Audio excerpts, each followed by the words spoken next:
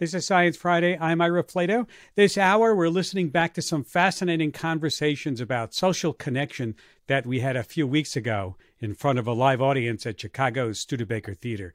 Have you ever wondered how the language you speak shapes your understanding of the world around you?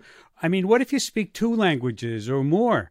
How might that change how you process information? Is your brain always thinking in multiple languages, or are you toggling back and forth? Yeah. Well, contrary to what we experience in the U.S., in many places in the world, multilingualism is the norm. And even here in the U.S., the number of people who speak language other than English has doubled in the past 2 decades, from just about 11% to 22%. My next guest has spent her career studying multilingual and bilingual people to better understand how their brains process information differently than their monolingual counterparts. Dr. Viorica Marian is a professor of communication sciences and disorders and psychology at Northwestern University, based in Evanston, Illinois, and author of the recently published book, The Power of Language: How the Codes We Use to Think, Speak, and Live Transform Our Minds. Here's our conversation. Dr. Marian, let's talk about multiple languages. Did you get interested in that because you are multilingual? How did you get interested in studying this? That was certainly part of it. So I grew up in Eastern Europe. We spoke Romanian at home with my family, and then outside the home, Russian was the official language everywhere on the territory of the former Soviet Union. And then I studied English in school and then French in college. And this is actually very typical for many people in Europe, and not just in Europe. In fact, the majority of the world population, more than half of the world's population, is bilingual or multilingual. It is very common for people all over the world, on every continent, to grow up with 2 or more languages from early childhood and then learn additional languages later in life. But then when I would go to a library or bookstore or in my coursework in college, most research, most science that I read centered on people who only spoke 1 language. So it very early became clear to me that by leaving out this huge segment of the population, we are getting not only an incomplete, but also an inaccurate understanding of how language works, how the mind works, of human nature and humanity's potential more broadly. This is what brought me to studying the interaction between language and mind, with a particular focus on people who speak multiple languages. And here in the United States, we speak mostly 1 language. So we're in the minority of countries in the world because we're just speaking 1 language. That's true, but the numbers, the demographics are changing. So as you mentioned, a little over 1/5 of American households speak a language other than English at home. And the proportion of people who are studying another language, especially now with all the apps that are available, is increasing. Let's look on the statistics of people who speak more than 1 language. How is your brain processing language differently from people who speak only 1 language? Are you constantly switching back and forth between languages?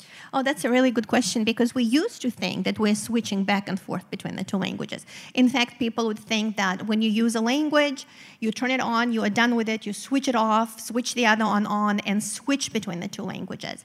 But now we know that that's not the case, that people who know 2 or more languages keep all of them active in their mind to some extent.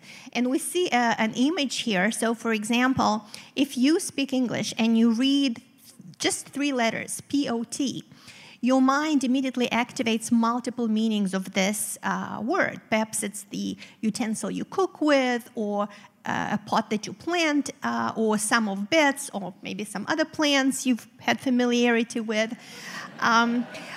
But if you speak Russian, that's how you spell the word mouth. And that's also how you pronounce the word sweat. And then if you speak Romanian, that's how you say I can or we can. So in English, you activate the meaning, this 4 meanings, for example, or perhaps more, and then from there, other related word forms and word meanings are activated. But if you speak 2 or 3 languages, this activation spreads across multiple languages simultaneously. So you can think about it. If you were to throw a pebble in the water, you see this waves around. The further out you go, the bigger the circle becomes, and the closer to the pebble you are, the stronger the activation. So in people who speak two or more languages, all these languages are being activated. So we're thinking in parallel. It's like parallel processing. That's right. Our brain is this parallel processing superorganism that processes information in parallel at all times. So in people who speak multiple languages, there's a lot more interactivity and activation happening all the time. That is cool. That is really cool. I know you developed this clever way of determining if a bilingual or multilinguals are processing two languages at once using an eye tracking device. Yes, so we use multiple methods in the lab. We use eye tracking, EEG, fMRI, but with eye tracking specifically, we track people's eye movements as they perform different tasks. So you may be sitting in front of a desk and you may be asked to pick up a marker, for example. If you speak English and we ask you to pick up a marker, you will also make eye movements to marbles because marker and marbles sound similar. So this shows us that in your mind, both words are being processed and co-activated.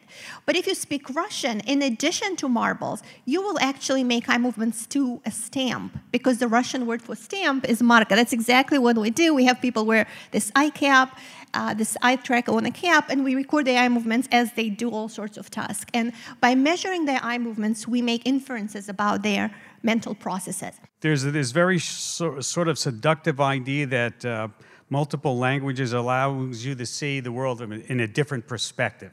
Is that true, or? Yeah, so there is some evidence for that. We think that there is this objective reality that we live in. But in essence, the reality that I live in is different from the reality that you live in or others live in because our perception of reality is shaped by our previous experiences. And linguistic experience is one of those experiences that shapes how we perceive the world. So I'll give you an example, the rainbow. We all think, if we speak English, that it has this set number of colors. But in reality, the rainbow doesn't have this specific colors that we all draw when we are children.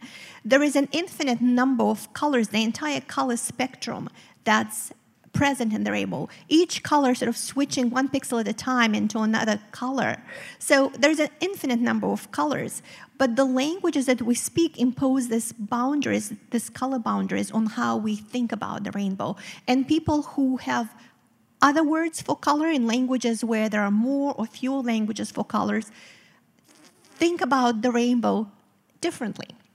And not only that, but I noticed in trying to learn other languages, inanimate objects have different genders to them. Some are male, some are female. Does that also influence? Oh, that's a good question too. So for those who only speak English, in English, all inanimate objects are referred to as it. But in many other languages, an inanimate object like a cup or a bottle is referred to as either she or he. And it sounds like a strange thing, but speakers of Romance languages, French, Spanish, Italian, Portuguese, Romanian, for example, they very easily, from an early age, just learn what's a he and what's a she. And other languages may have more, like Russian has an it, neuter gender.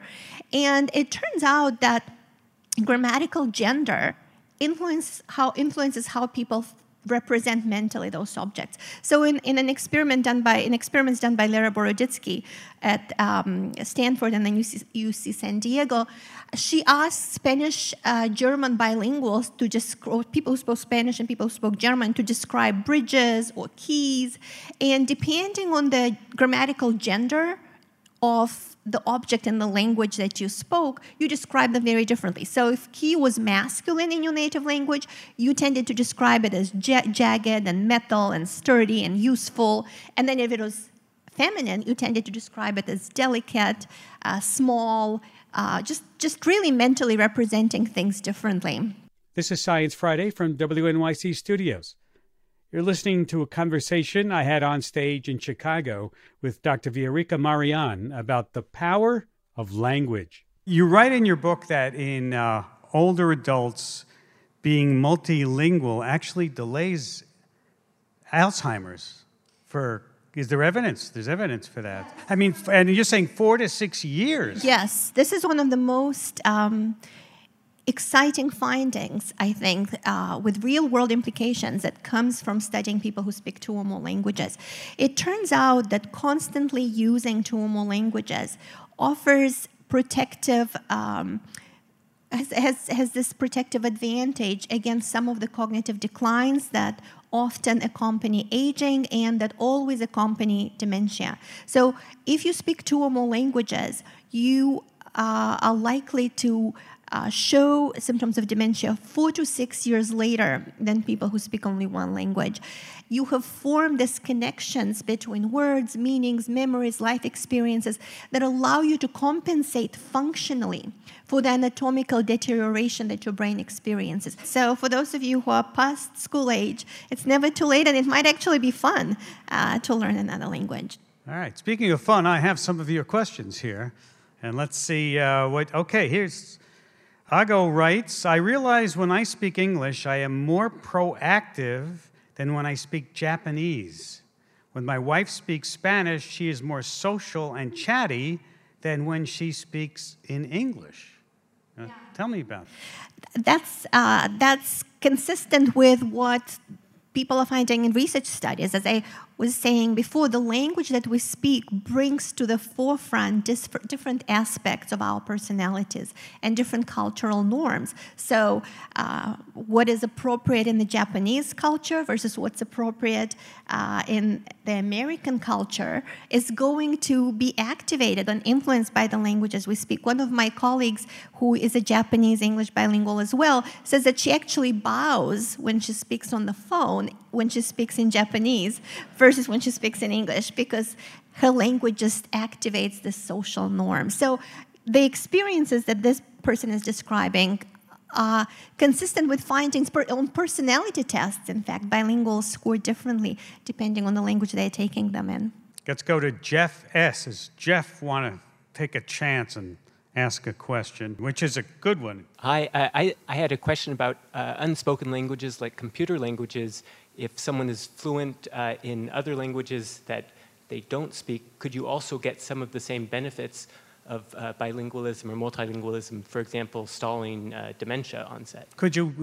Learning computer languages? Yeah, so it seems that you can see some of the executive function consequences with artificial languages. We don't know yet about dementia and Alzheimer's, but executive function differences, yes. So other symbolic systems that rely on math, like computer languages, do also change the way our brain works. Why do kids pick up multiple languages so much faster than adults? Yeah, so when we are born, we can hear these and distinguish between the sounds of all of the world's languages. Just like with the rainbow, remember I was saying there's an infinite number of colors. There is an infinite number of sounds that we could perceive when we are first born. We are sort of citizens of the world. But by our first birthday, our brains get tuned in to the sounds of our own language, and we become citizens of one country or one language, or perhaps more than one language. In babies who are exposed to more than one language, this perceptual window is open for a little bit longer. There are multiple reasons why children learn languages easier. There is a constant linguistic input for them. Their brains are also still developing. They are much more plastic. So it's not just language. There are other things that our brains just pick up easier when they're younger and plastic. But we actually now know that you can learn another language and you can learn it to fluency at any age. We used to think that there is this critical age period after which you cannot learn another language to fluency. That's actually not the case. So your brain can learn another language at any age. And it may be more difficult because you're doing so many more things in your daily life. You're not just having care. I mean, if you lived the life of a child and someone took care of you and spoke with you and in this hi baby contour speech, you would learn differently than if you were thinking about a million other things that you have on your mind. Last question from Rebecca. How does multilingualism support the brain's capacity to form emotion concepts and express emotions? Is there a connection? Does it influence it? Yeah, so this goes back to how much of our thought and emotion and our life experiences are tied to language. And quite a bit, actually. So that's why when you are in therapy or when you're growing up, you're often told to, label your emotion. Sometimes labeling your emotion helps you process it. So languages vary in the kind of words that they have for emotion. So people express emotion and report feeling differently depending on the labels that they have for emotion. So yes, emotions are tied to language and can help us process our experiences different. By labeling them, we understand or we process our feelings differently. Like I mentioned before, there is now research on psychotherapy with bilinguals also showing that you can distance yourself from feelings by switching to a different language than the language in which a traumatic experience happened, or you can experience closeness differently in your interpersonal relationships. People report feeling differently when they're being told "I love you" in their native language versus in their non-native language. So language has this very powerful effect in how we connect with others. If we spoke a certain language with our family, we may associate it with warmth or the opposite. It depends on the kind of experiences we've had. Yeah. That's terrific. Viorica, we've run out of time. Thank you for taking time to be with us today.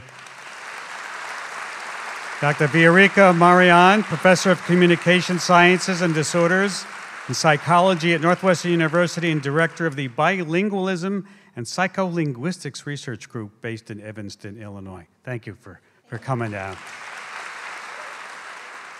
That event was in collaboration with WBEZ and MindWorks. And if you want to know more, yes, go to sciencefriday.com/events.